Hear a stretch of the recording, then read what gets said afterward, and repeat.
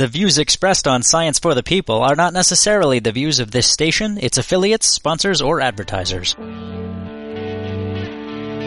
This week on Science for the People, we're digging into the history and biography of Alan Turing, the World War II codebreaker and father of modern computing.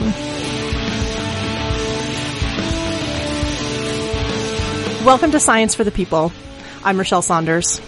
With me today is Dr. Andrew Hodges, Senior Research Fellow and Tutor in Mathematics at Wadham College at the University of Oxford. His book, Alan Turing, The Enigma, first appeared in 1983 and has remained in print ever since, with the most recent edition having been published in November 2014. Andrew, great to have you here. Thank you very much for inviting me. Before we get started talking about the man himself, Alan Turing as a historical figure, I think, was relatively unknown to many people until probably the last decade. Why is his story reaching us now? Or perhaps I think there's a question behind this. How many scientists, let alone mathematicians, are all that well known? Quite honestly, he's as well known as most leading scientists, and certainly mathematicians are. But of course, following up what you said, there are special reasons why he's been in the news more recently. In particular, there's a lot of attention at the moment to the role that he played in the Second World War. And I think what I'll try and explain is that his code-breaking work then formed a marvelous bridge between theory and practice in the origin of the computer. And that's the other thing that really he's absolutely central for. Your book has so much depth, both on Turing's contributions to mathematics, science, and computing, but also on the man himself, his personality, his affect, his relationships. Did you set out to write a book that was both a personal and professional biography? I did indeed. That was exactly what I wanted to do when I first compassed the idea of doing such a book. That was back in 1977, I may say.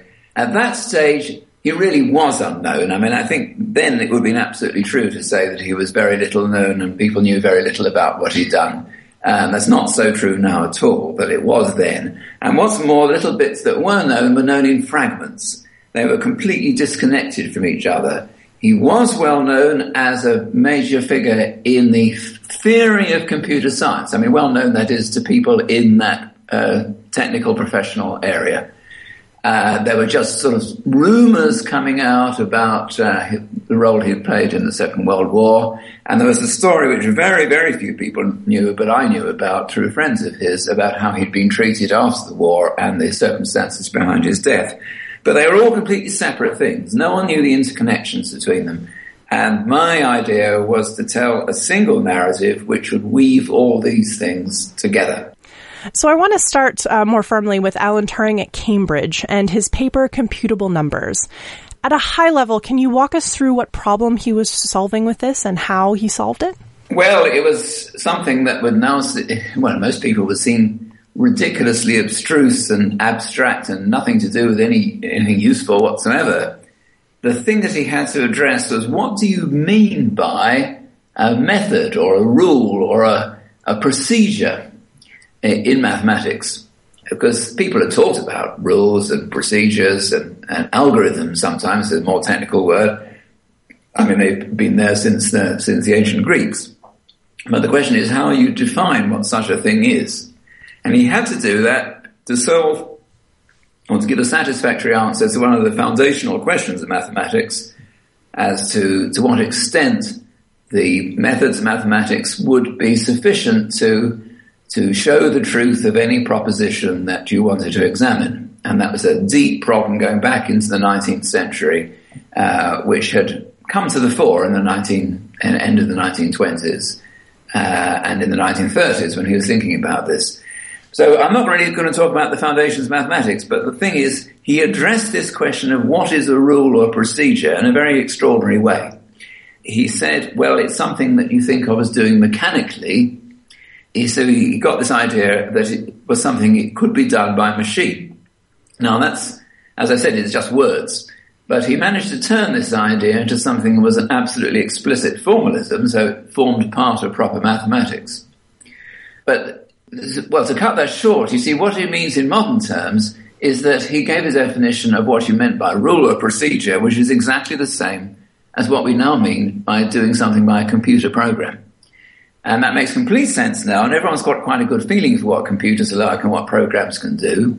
But in those days, in the 1930s, there weren't any computers. I mean, the expression I've used didn't mean anything. A computer was a human being. It didn't even mean a machine. He had to give a meaning to this which made sense in that period of the 1930s. And he did it with his mathematical paper, but he did it in a way which also makes extremely good sense now, because he conceived of this idea of a universal machine, which is what we now mean by a computer, which can play out any program which is put on it. And that all came into this theory that he wrote up in 1936. It had this concept of a computer program in it, but of course that didn't mean anything then. He had to invent the idea of the computer in order to give it meaning. And it seems absolutely crazy, but that's a good way of explaining how visionary it was, that to answer this problem in the philosophy of mathematics, he had to jump out of the box and think of something which is really visionary about a machine that could perform any procedure at all, which something we now recognize as being what the computer does. So how was this paper from Alan Turing received at the time? Well, it came out at the end of 1936, and amongst the very small group in the world of people who knew what he was on about in the foundations of mathematics and mathematical logic, it was very well received. It wasn't overlooked by any means. And the principal people in that field, who was the logician Alonzo Church in Princeton, and Kurt Gödel, who's the most famous person, who had really destroyed, both destroyed and created a new form of mathematical logic in 1931, really got all this going. Certainly, Gödel accepted it, and all the people influenced by them. That wasn't the problem. The thing was, it was a very small group of people doing what would be considered a very small part of mathematics, not even what most mathematicians are interested in doing. So although it made a good impact, it was in what would have seemed a very remote and not terribly important field. And by contrast, how is the paper computable number seen now? Well, one example of how it's seen is that it's the reason why in the mid-1960s the equivalent of the Nobel Prize for Computer Science was created as the Turing Award. And that, in the 60s, is how it was seen as the foundation, the mathematical foundation of computer science. So already by that time, that's even 50 years ago, it was seen as the most important paper in the foundation of computing within mathematics, in the way that computer science has effectively taken on a life of its own, but it had its roots in classical mathematics, and Turing gave it those roots. I don't think anyone would really disagree that that is the absolute foundation of it. It defines what a computation is, and it creates this idea of the universal machine on which you can do any computation. And really, that idea runs through everything now. Really, it was in the 1970s that Turing's ideas took greater strength, because the development of greater mathematical sophistication within computer science, in particular the development of complexity theory, which is the theory of how complicated different processes are, that went back to a lot of Turing's ideas, his machine ideas, and so they got new life in that period, which has lasted ever since. Would it be accurate to say that his interest in engineering, or what would be his interest in eventually engineering an actual universal computer, probably started with some of the thought experiments within this paper?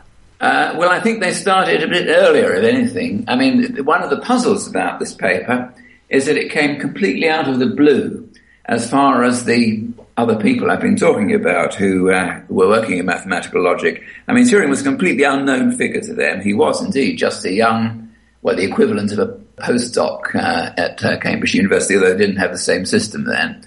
But they didn't know him. He hadn't corresponded with them. He had no precursor papers. This paper just appeared in 1936 without anyone knowing anything about him at all. So that's quite unusual. I mean, on the whole, in scientific work, you get together with people and you exchange ideas, and you publish some starting off ideas and so on, and then it builds up to something big. He did his big thing all in one go, and it came as a complete surprise. So there's a biographical question, where did he get all these ideas from? And there are many different ideas which go into it. There's some in purely classical mathematics that he'd have learned at Cambridge, very much stimulated by the work of Gödel in 1931. One can see where that comes from. But why does he start thinking about the relationship of mind and machine? Because that's really what's going on in the paper. To what extent can you emulate what's being done by a person doing a computation? How can a machine copy that? Why is he thinking about minds and people doing operations? Why is he thinking about operations and sort of physical action at all in a world of logic? It wasn't prepared for. No one else had done anything like this. And I think the reason is his philosophical interest in the question of the mind and how the mind is embodied in the brain and the relationship between mind and matter. That certainly goes back earlier than 1936, and I think that set him off on this path of inquiry, which was so fruitful. And that actually has you can see its intellectual base, because we can see things he was reading about in the early 1930s. But interestingly, it also has an emotional base, because the thing that's clearest about his writing is what he wrote in about 1932 to the mother of another boy at his school who died very suddenly and who he'd been very, very attracted to. It meant a great deal to him. And it was his thinking about this death, this obviously very traumatic experience, and the question of where the mind had gone to, what's happened to a person's mind, that at that stage in his young life was terribly important. And I do think that set him off on a whole train of thought about the question of mind and matter, which then bears its first fruit in this work of 1936. It is fascinating that a lot of what Alan Turing worked on throughout his life seems to be at this intersection between mathematics, logic, and sort of philosophy of mind. It seems like he spent as much time thinking about how humans learn and what it means to be conscious or intelligent as he did about how to replicate it in a machine. Yes, that's true. I mean, that was his main scientific interest in computing. It wasn't in doing calculations faster and better and so forth. I mean, he knew that was a very important application of computing. But when in 1944-45 he started thinking about designing a computer, he called it, part jokingly, he called it building a brain. And he didn't mind using the expression electronic brain, which the newspapers used, and popular fiction would use, and newsreels would use for the early computers in the late 1940s. He didn't mind using that. In a way it's ridiculous because they're nothing like as powerful as brains, but he didn't mind. He didn't mind that connection at all. And in fact, he certainly wrote the most serious early papers on the possibilities for artificial intelligence, the most famous of those being his paper of 1950. And is that the one where he coined, or perhaps the idea of the Turing test came up? That's where he coined the idea of an operational sort of test, some sort of objective way of measuring whether a computer was doing something which you would call intelligent or not. It's in that paper, and that's certainly one of the most cited and referred to papers in philosophical literature. I certainly think that is one thing that one way that people had heard Turing's name before, is this idea of the Turing test, especially in the last 10 years where it's actually come up as a practical question. Well, in fact, people started having just fun things, really, just as trying out these conversation programs. They've been doing that for a long time, actually. That certainly started about over 20 years ago. But yes, they get a lot of publicity and, of course, developments all the time, driverless cars, all these things, and voice recognition, face recognition. They are all pushing the boundaries all the time of what it is that you think a machine can do, rivals what a human being can do. So these questions which he addressed at the immediate outset of the computer period are absolutely still things that people think about all the time. Yeah. You're tuned into Science for the People, and I'm here with Andrew Hodges talking about his biography of Alan Turing titled Alan Turing, The Enigma. So most people who know Alan Turing's name associate him with the Enigma machine and World War II codebreaking. How did he get recruited as a cryptanalyst at Bletchley Park? Well, that's actually related to the whole question of we were talking about it in 1936 in his work in logic. we can see that in what he's writing at the end of 1936 is when he first expresses an interest in doing something serious about codes and ciphers. And it must be linked with his work of the universal machine idea, because he says he's interested in the question of what's the most general kind of code or cipher. And that in the process of thinking about this, he's come across some very interesting new types of cipher. We don't know what these were, but we do know that in 1937, when he was away at Princeton, studying actually technically for his PhD, but really doing very advanced work, on the side, in the evenings or weekends, he was actually building an advanced type of cipher machine. Now, his motivation for that would have been partly fascination with the logic of it, but there was an underlying awareness of the importance of the world situation and the rise of Nazi Germany, and it's clear that was part of the context in which he was thinking about it at that very early stage, I'd say, the 1936, 37. Now, what happened? Well, in 1938, it's very interesting. He had the chance to stay in the United States if he'd wanted to.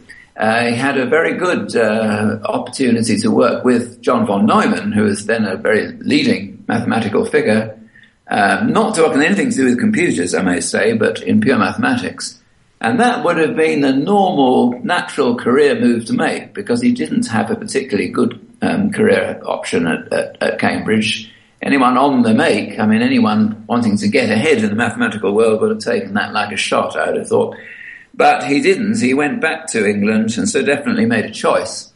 And when he went back, he took the cipher machine with him, and it's clear that he communicated his ideas pretty well immediately to the British government, and essentially volunteered to work in their cipher department. I don't know exactly how that contact was made, but it would have been made very easily, because in his college at Cambridge, King's College, there are at least two of the elder dons there had very good connections with the cipher department. One would have been John Maynard Keynes, who's very famous as an economist, and another, there's a classicist who'd worked in there, and indeed another fellow of King's went with Alan Turing to join up the cipher department in that 1938 period. But that was an interesting development, because he was the first mathematical figure whom they took on. Before then, it had been very much based on language and texts and like translation type work, rather than on mathematical principles. So he struck a completely new note. It would be interesting to know exactly what he thought or what he found, but then we essentially got on very well. And it was just what they needed, because the department as it was in 1938 was really quite stuck because of the difficulty of the machine ciphers used by Nazi Germany, of which, of course, the famous name now is the Enigma machine. So, of course, Alan Turing wasn't working alone in this project. There was a team with him who helped improve an existing machine that helped with cracking the Enigma code. Is that correct? Well, there's a whole sequence of things that happened. As I said, Turing got involved in the department in the summer of 1938. So he would have been already indoctrinated into the general idea of what was going on in the crypto world. But then there was a major development in July 1939 when Polish mathematicians who'd been employed by the Polish government to look into the German Enigma problem, they got miles ahead. They were years ahead. They just had applied some really quite sophisticated ideas in algebra combined with some very adept spying, and they'd managed to get a knowledge of the internal workings of the military form of the Enigma, and some very creative ideas about how to break the messages as well. They conveyed all this to the British and the French in July 1939, just in time before the World War started. And so Turing got that and ran with it very, very quickly. At the beginning of war, in September 1939, he became full-time worker at the news centre at Bletchley Park in central England. He was joined right away by some other mathematicians, and so he was certainly not alone. Another guy called Gordon Welchman came from Cambridge, and he was a slightly older figure who was also excellent at grasping what had to be done. Welchman and Turing together they designed the logic of this new machine, which had got this crazy name of bomb, because it was the name that the Poles had used for their machine for reasons that no one really completely knows why. And it did use something of the same ideas the Poles had, but greatly extended, much more powerful. And this was extremely successful. It is really worth noting that what had been a quite old-fashioned sort of department really rose to the challenge extremely quickly. They commissioned the building of this machine extremely quickly. It was already in building in 1st of November 1939, and it was working in the spring of 1940 and demonstrated that Turing's principle would work. So it was a very exciting period. Of course, they didn't answer the whole problem of the war. That was just the start. That was just the first thing that was necessary to get this industrialized breaking of the German communication system. But it was a very impressive start. Alan Turing had the opportunity during the Second World War and his work at Bletchley to get his hands dirty. We know he was an excellent mathematician. He had great logic skills. But how were his engineering skills? Well, there are several parts to this. The bomb machine wasn't built by him. That was built by the British subsidiary of IBM, actually, who had a factory at Letchworth in Hertfordshire. But nevertheless, he needed some good understanding of how to turn mathematical logic into electrical parts. And marvelously, he had that knowledge because that was just the basis on which he'd been working while away at Princeton on his own cipher machine. He was absolutely attuned to that. He didn't have any engineering qualification at all. A mathematician wouldn't normally have been expected to have any acquaintance with engineering ideas, whatever. But he was very unusual because he had this out-of-the-box sort of mentality, which he just flowed out of mathematics into whatever else was going on, whether it's philosophy or whether it was into engineering. And he did that, and that was a great success. Later in the war, yes, he got even more hands-on, I think it's fair to say.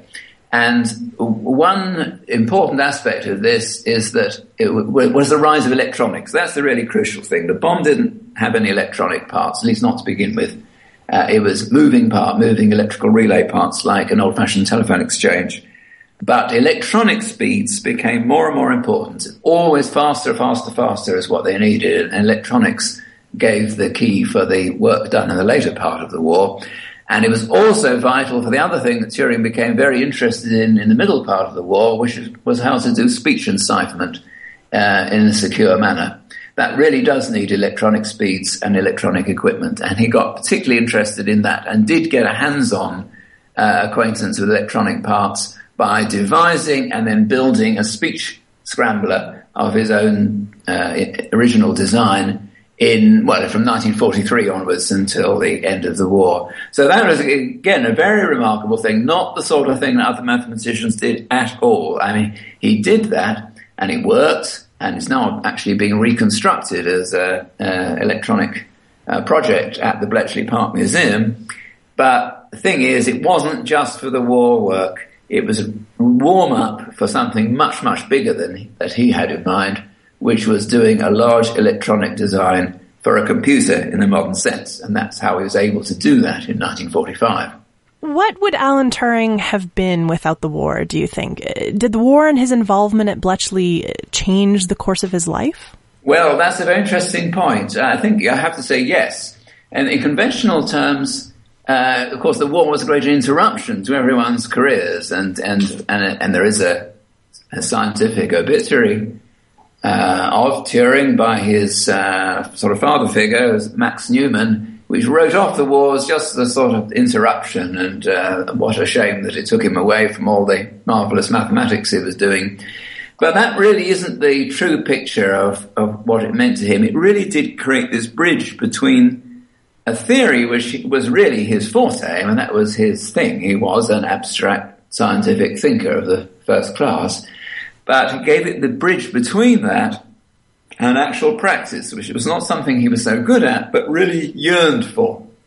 And had a great longing, he had a great yearning for seeing things actually happen in a way that was quite unusual. And without the war, he wouldn't have had that practical experience.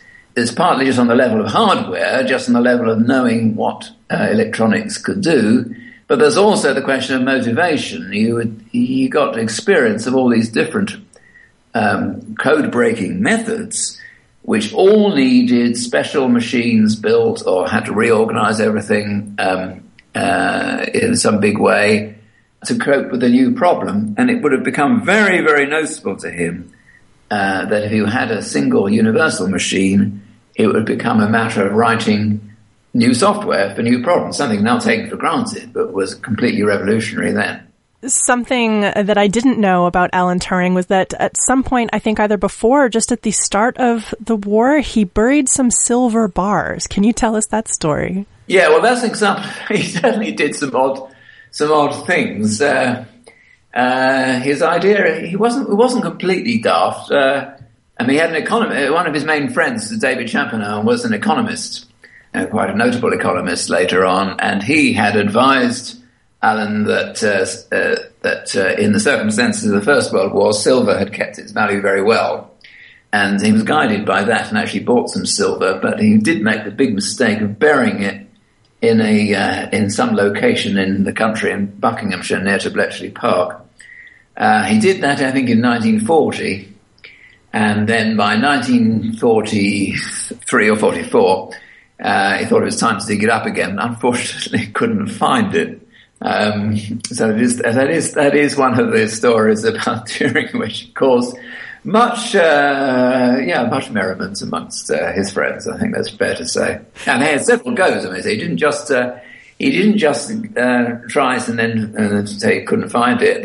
He invented a metal detector and had another go, and tried again in 1952 with a fully professional metal detector and still couldn't find it. So it was a very unfortunate story. You're listening to Science for the People, and we'll be right back for more about Alan Turing after this.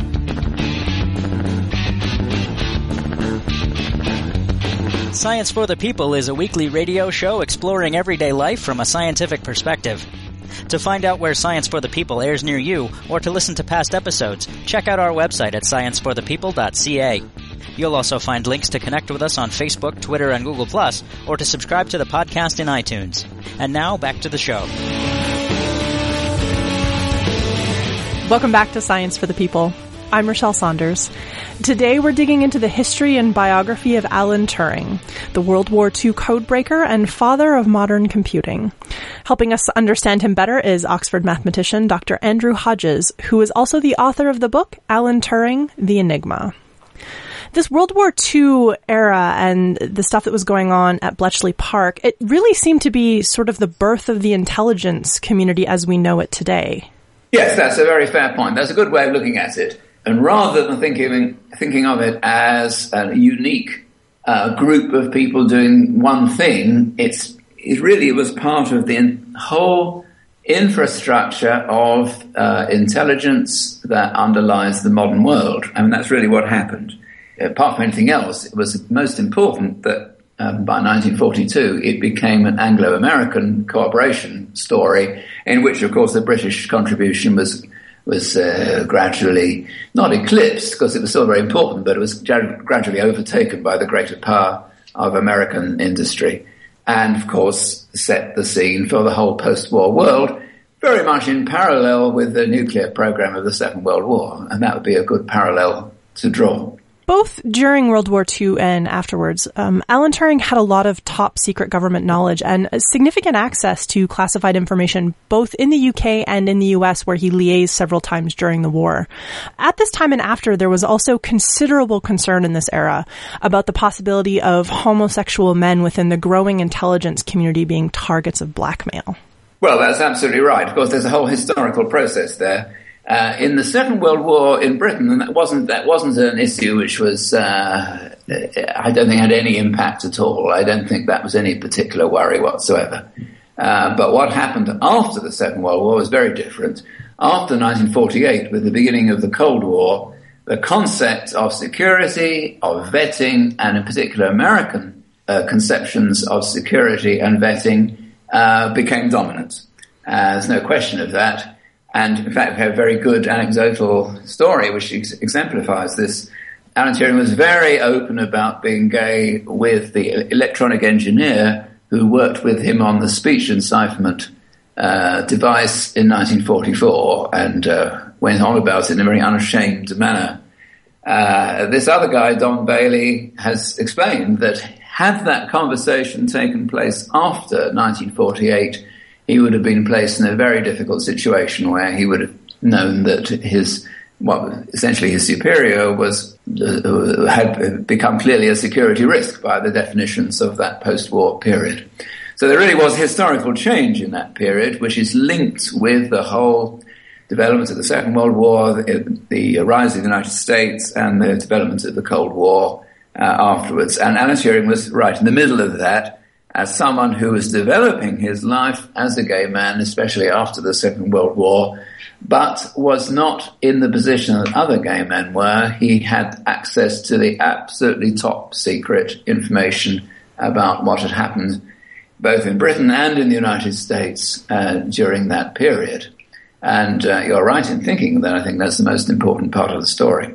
There is some modern interpretations of Alan Turing's story that have put him in a position to be a suspect of having been a spy. Was he ever suspected of spying at any point during his life? You mean spying for the Soviet Union? Yeah. No, it's not the case. That certainly is no question. There's nothing of that ever arose in the Second World War. What you've got to look at in the period after he was revealed as a gay man in 1952 is that the classification of gay men as security risks. That's essentially because of being expected to be liable to blackmail, though in fact he stood up to blackmail extremely forcefully. But that's the issue. It's the way that gay men have been classified as security risks, and indeed were in Britain until the end of the 1990s, when there's now been a very definite change.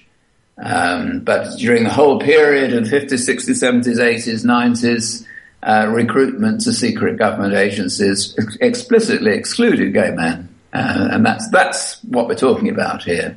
That's the issue. So the concern was obviously through blackmail, but the Alan Turing in your book seems, like you said, to be very open about his homosexuality, especially given the time period he lived in. Was he unusual in this regard? Yes, I think he was comparatively unusual. He certainly, in his later life, he made really quite a point of being open about it, so that he'd speak very freely about events and his who he fancied and that kind of thing in the computer laboratory at Manchester, where he was working in a way that was not at all. It wasn't that was part of the scene or anything. It was just very definitely him. Yeah, yes, and in particular, though, you can see his reaction to even the hints of blackmail in the way that he went to the police very directly when he was implicitly threatened with a blackmail situation in 1952. I mean, that was his reaction, was to stand up to it. I mean, he said so explicitly that he considered he'd been subjected to an implicit form of blackmail, and that he took it immediately to the police, even though it was greatly to his disadvantage to do that. Okay, so the war is over and won, and in peacetime, the idea of a real physical universal computer seems like a pretty good idea. Can you tell us about the ACE project? Well, that's what happened in 1945, when Turing emerged from the war with this combination of the theory of the universal machine and the electronic knowledge and practical sense to put a design together. And you might expect, we know what will happen. Of course, it would all go completely pear-shaped and he won't get anywhere at all. Well, no, it didn't actually. It wasn't like that at all. It was actually taken on very smartly by the leading British government scientific laboratory, the National Physical Laboratory, and it was adopted as their plan, very smartly, and with a great sense of rivaling the United States in this area, and with a great announcements that it was taking on Alan Turing, who'd had this idea before the war, and now we were going to make his dream come true, and so forth. That was all good talk in 1946, but it didn't go anything like as effectively or rapidly as the development of the codebreaking project had done during the war. I mean, I think it could well be that Turing was rather had been given rather a rosy picture of how quickly you could expect an institution to implement ideas and get them accomplished, because the building of the bombs and the breaking of the Enigma was really so effective and rapid in 1940-41. It would have given a rather unrealistic prospect of what you could do in the peacetime circumstances in 1946-47.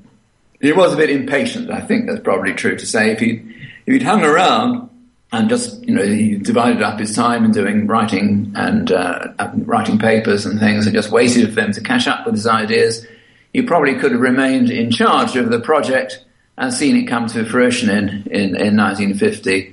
But he was more in a hurry than that and was very impatient with the pace of things in that period. The machine was in fact built and it's been exhibited in the Science Museum in London ever since 1958, but somehow he never really quite got the credit for that as he might have done. So it was finished, but did it meet with Turing's original vision? Well, it wasn't as big. The thing that was built in 1950 was nothing like, it was a scaled down version of what he had in mind.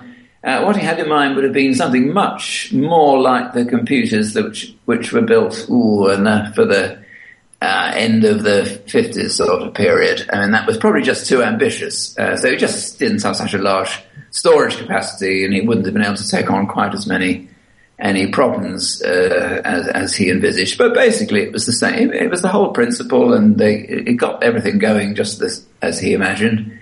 His vision did run a bit ahead of what you could actually do in 1946, I think that's true to say. So what makes a universal machine universal? What's the big differentiating feature of this vision from other machines that came before, like the difference engine of Charles Babbage's design? Well, I'm using one now. I mean, that's the difference. I mean, I'm on a computer. I'm talking to you on a computer now, and I've loaded a routine called Skype, and it's doing it performs all these operations, which allows me to talk to you. At a moment's notice, I can change it, and I do word processing, or I transmit a picture, or I do a drawing on it, or I do a big calculation, or I do my maths work on it. And I don't do that by fiddling around with the inside of the machine at all. I just have to click and set a new procedure to work. And that's something everyone takes for granted now. You just see the icons on the machine and you click them and bring them and set them off, and that's really is the idea of the universal machine. It has sufficient complexity to read the instructions of anything that you want it to do and to implement them. And Babbage's machine couldn't do that. And the essential difference is that Babbage had universal-like talk around it, but it wasn't as powerful as Turing's idea. And the real reason is this. He thought of instructions and data as being completely different things. The data was held on cogwheels with numbers from 0 to 9, whereas the instructions are on punch pieces of paper. And the machines which were built up to the 1930s followed along in that plan. And that seemed a very obvious thing to do. It seems obvious instructions are completely different from numbers. Well, what Turing did, it turned that on its head. You see, he said that instructions they're no different from numbers. You just turn instructions into numbers, they're just the same. And that is indeed how computers work. When I download software, the downloading process doesn't know that it's software, it doesn't know whether it's numbers, doesn't know whether it's software, doesn't know anything. It's just a string of noughts and ones. It just loads them and stores them and has them all ready to go when you want them. And that fact that data and instructions can be stored exactly alike, and it just needs the organization of the machine to call them into play, that is essentially the revolution which Turing brought into being, and which was then everyone's followed since 1945. So after his work on the ACE project, Alan Turing moved to Manchester. And there's a quote from your book: "To many at Manchester, Alan Turing was something of an embarrassment, foisted upon them, but they would have to put up with him." What did you mean by that? It was a very electrical engineering-based department running the computer there. The whole emphasis was on the very advanced electronic engineering to get the machine going. And they've been very successful in that. They were very leaders in that. They got ahead of the United States. They were marvelous. But that, nevertheless, it had a completely different ethos to it. That wasn't his, which came from mathematics, from Cambridge, and from to do with ideas, and was to do with applying the machine to thinking about artificial intelligence, which is the last thing that the Manchester University people were thinking about. The machine there was essentially being built for the British atomic bomb project, completely different. So it didn't fit in really at all on that sort of meshing with the structure, the staff structure is concerned. And yeah, he just did come from a entirely different culture. He had more links with the other mathematical people, I think, but even so, he wasn't quite the same as them because he had this way of being out of the box. Didn't fit naturally into any kind of structure at all. Most of what we know Turing for now is computing, but during his last few years, he also developed an interest in mathematical biology and pattern formation. Well, that's what he did with the slightly awkward position that he had in Manchester. So you couldn't direct the design of the machine. That was the electronic engineers department. He lost interest in devising software schemes for it. That's a bit more surprising because he could have made a big go of that and could have done really definitive work on that if he'd set his mind to it. Really, that's a shame that he neglected that in a way. But he was impatient and he wanted to get on to something quite new. I mean, it was typical of him that he tended to start things off with a big picture and not to follow through for years and years afterwards with all the details. He tended to leave that for other people to fill in. And so by 1950, he really wanted something completely new to do, and he found that in a theory of mathematical biology which could be implemented on the new computer. I mean, it was the first scientific project that the computer could be used in a serious way for us to do things you couldn't have done by hand calculation. And he found that a perfect setting for both the machine he created, the ideas that had gone into it, but also this completely new picture of what life is about. I mean, what biological growth, biological pattern, biological form, where it all comes from. Very much parallel to the quest for DNA structure, which was going on at the same time, but complementary to it. It doesn't conflict with that. It's answering a different question. What happens to the proteins which are read off from the DNA? How does creating a chemical soup with proteins in it read off from the DNA, how does that help you get a shape of an animal? That's a really puzzling question, and that's what he addressed himself to. You're listening to Science for the People, and today it's a full hour on Alan Turing with mathematician Andrew Hodges, who is also the author of the biography Alan Turing, The Enigma. Stay tuned for more Science for the People after these messages.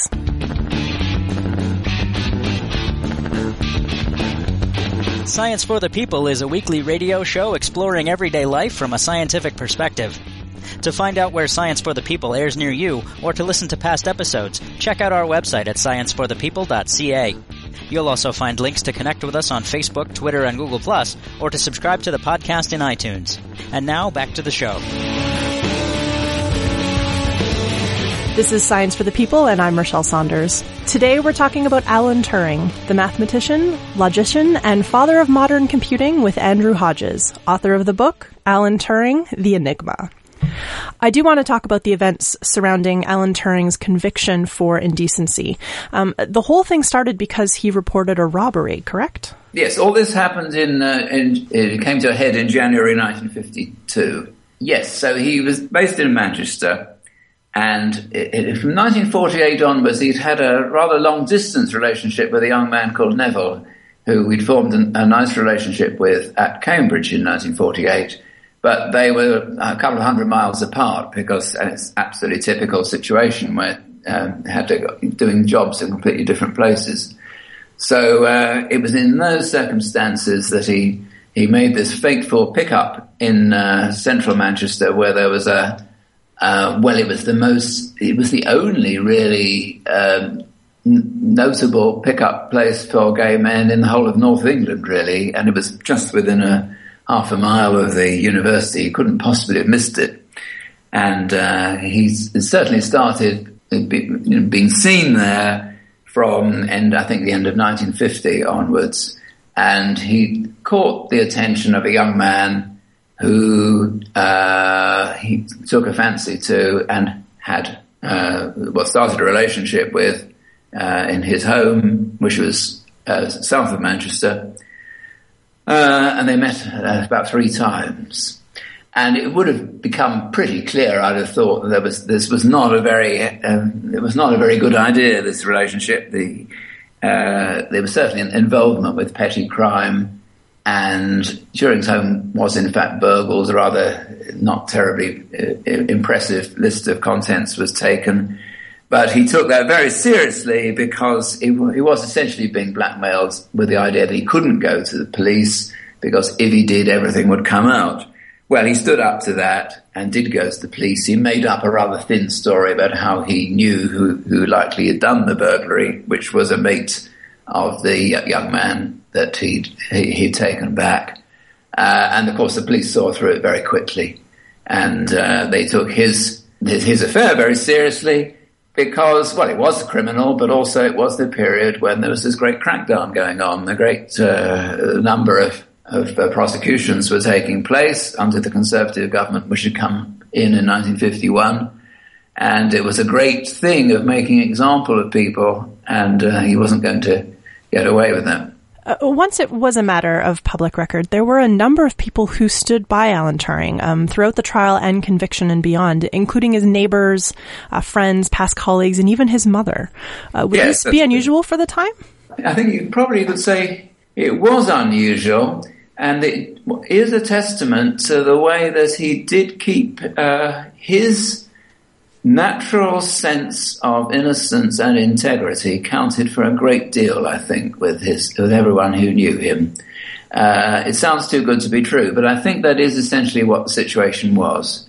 Even people who were really repelled by the whole thing still felt that he was not. They could not think of him as a bad person, and so Max Newman, who was the professor in his department, who gave a character witness statement at his trial, obviously was incredibly embarrassed by the whole thing.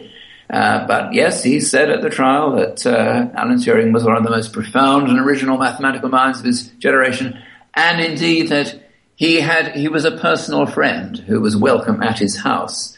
And it was, I think, just part of a whole strand of intellectual integrity, which went back to his Cambridge roots as well, involved the whole mentality of sticking by some sense of principle and not just going along with a common view that Alan Turing did bring out of people. I think that's true. I think it's less clear about his mother. Quite what she thought, I don't know, but he certainly appreciated the fact that she did in some sense stand by him as well, I think. You can see that rather clearly from his will, which he made in January 1954.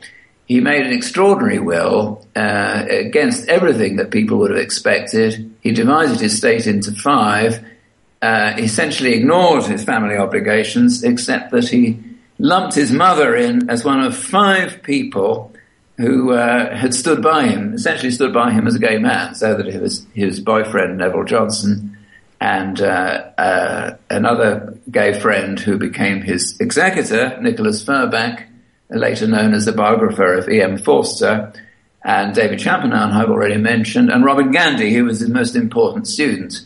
It was a very, very personal statement about who had been important to him in that last period, and lumping his mother in with the other 4 was a very positive statement about her personal statement, not just a conventional family thing.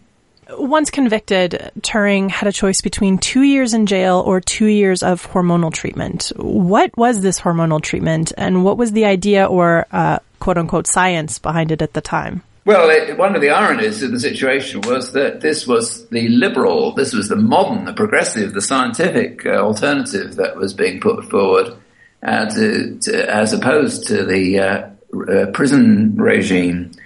So it wasn't inflicted on him as if it was some extra cruel humiliation, or that certainly was that.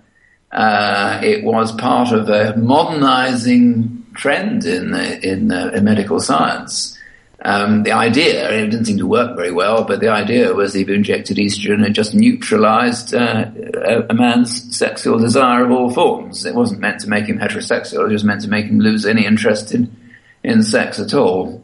And so we went along with this because the alternative would have been prison And that would have been, just on a basis of professionalism or science, he wouldn't have done that. So he had to make that great sacrifice. And what were the effects of this hormone treatment on him? Well, it's not clear to me exactly how dire they were. It wouldn't have done any good. It certainly made his breasts grow and so on. That was even quite noticeable.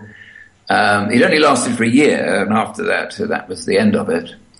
But I don't know to what extent it had other physical symptoms.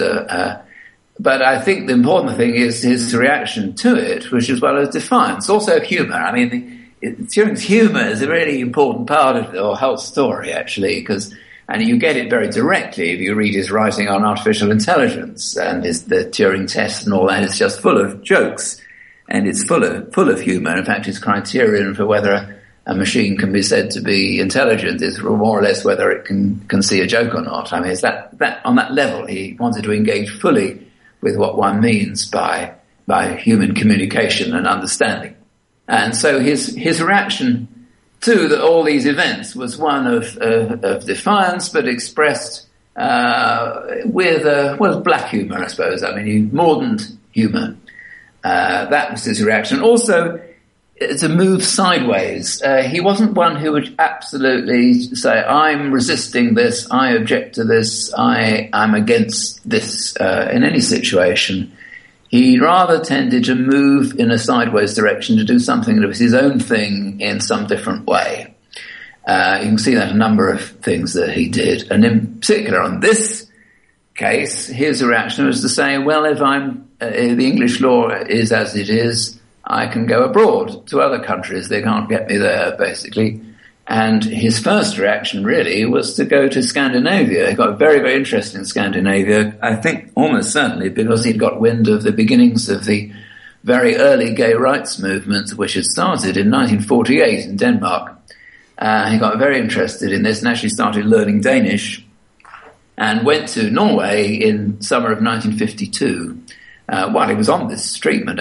So my reaction is how much did it affect him? I don't know, but what's significant is his reaction was to defy it, not only in a personal way, but of course, by keeping up his work. And he was extremely effective in keeping up his morphogenetic work, his work on the mathematical biology during this whole period.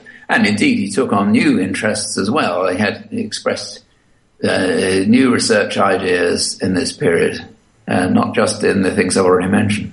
As someone who didn't know Turing personally, but has spent countless hours researching him, reading his work and his writings, and speaking to those who did know him, what do you think was going on in his head the night he died? Because his suicide seemed to catch a lot of people by surprise. Yes, the actual moment took everyone by surprise. There was no particular sign of it. He was working on the last day, on the Friday before the weekend when he died.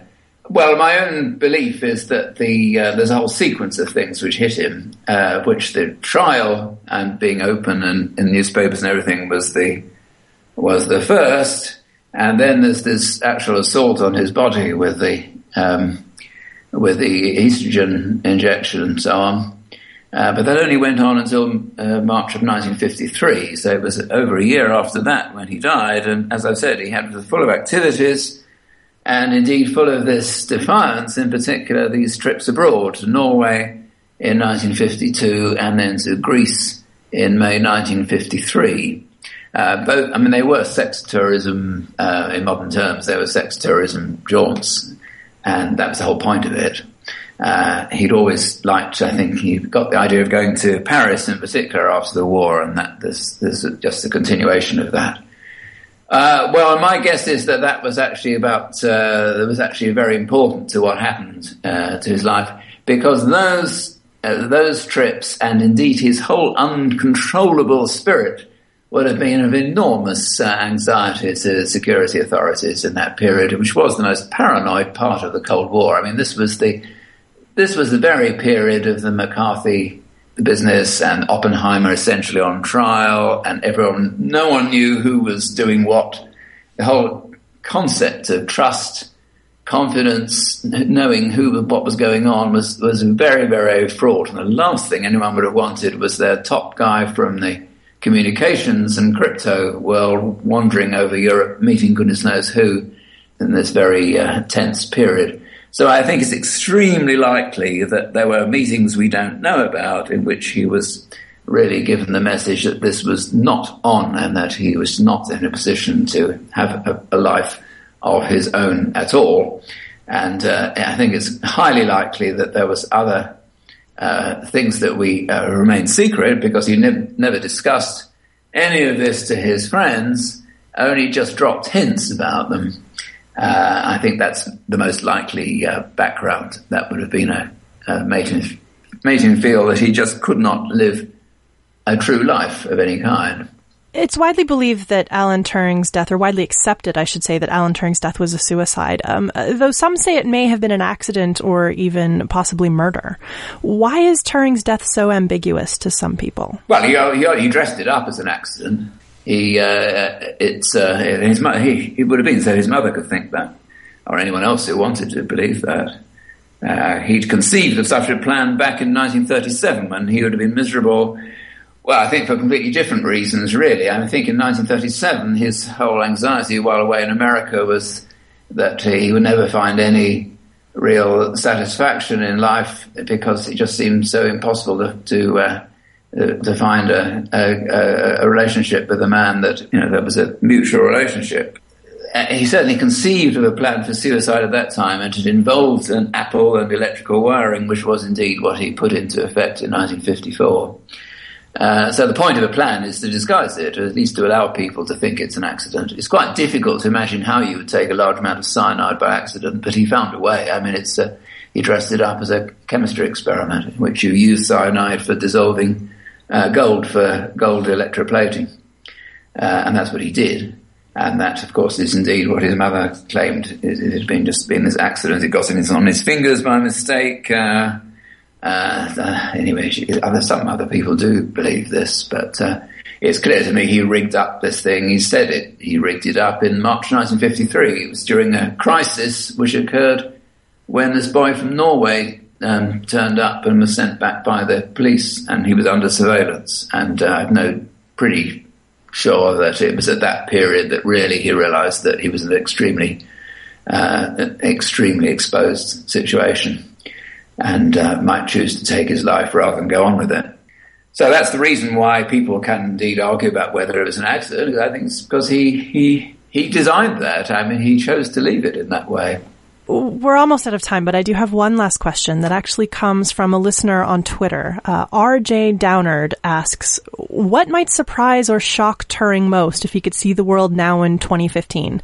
The wide-ranging acceptance of gay rights compared to his time, or the ubiquity of computers? Well, it's hard to know which. I agree. I think that puts your listeners got a very acute perception there of what the things that have happened. It's certainly true that the whole matrix, the whole infrastructure around the idea of rights and of life has changed, and that's in a way that's hard to express, really. But at the same time, I think as far as computers are concerned, it's the cheapness and availability that might have surprised anyone of that era. He didn't foresee the miniaturization of electronics. The transistor had come along in 1948-49, but I don't think he made any comments on that particularly. He didn't really see how small and therefore how cheap and how enormous stores of memory could be made available to billions of people on the planet by this point. I don't think anyone quite saw that happening. So I think he would have been a bit surprised by that. Andrew, thank you so much for being here and for sharing with us some of Alan Turing's story. Thank you very much for inviting me. If you want to learn more about Andrew Hodges or Alan Turing, we've got links to get you started in today's show notes at scienceforthepeople.ca. You can also follow Science for the People on Twitter, Facebook, or Google+, or find us on iTunes, where you can subscribe to the show, listen to past episodes, and leave a rating and review. Thanks for listening, and we'll see you next week on Science for the People. Science for the People is recorded in Edmonton, Alberta. The show is produced by Rochelle Saunders. Ryan Bromsgrove is our promotions manager. Our social media manager is Chelsea Butler. K.O. Myers updates our website. Helen Quivalon is our publishing liaison. Ed Haynes is our guest coordinator. We get research help from Josh Witten. The show is edited by K.O. Myers and Ryan Bromsgrove. Our theme song was written and recorded by Fractal Pattern, and its title is Binary Consequence. The show is hosted by Rochelle Saunders, Marie Claire Shanahan, and me, Desiree Schell.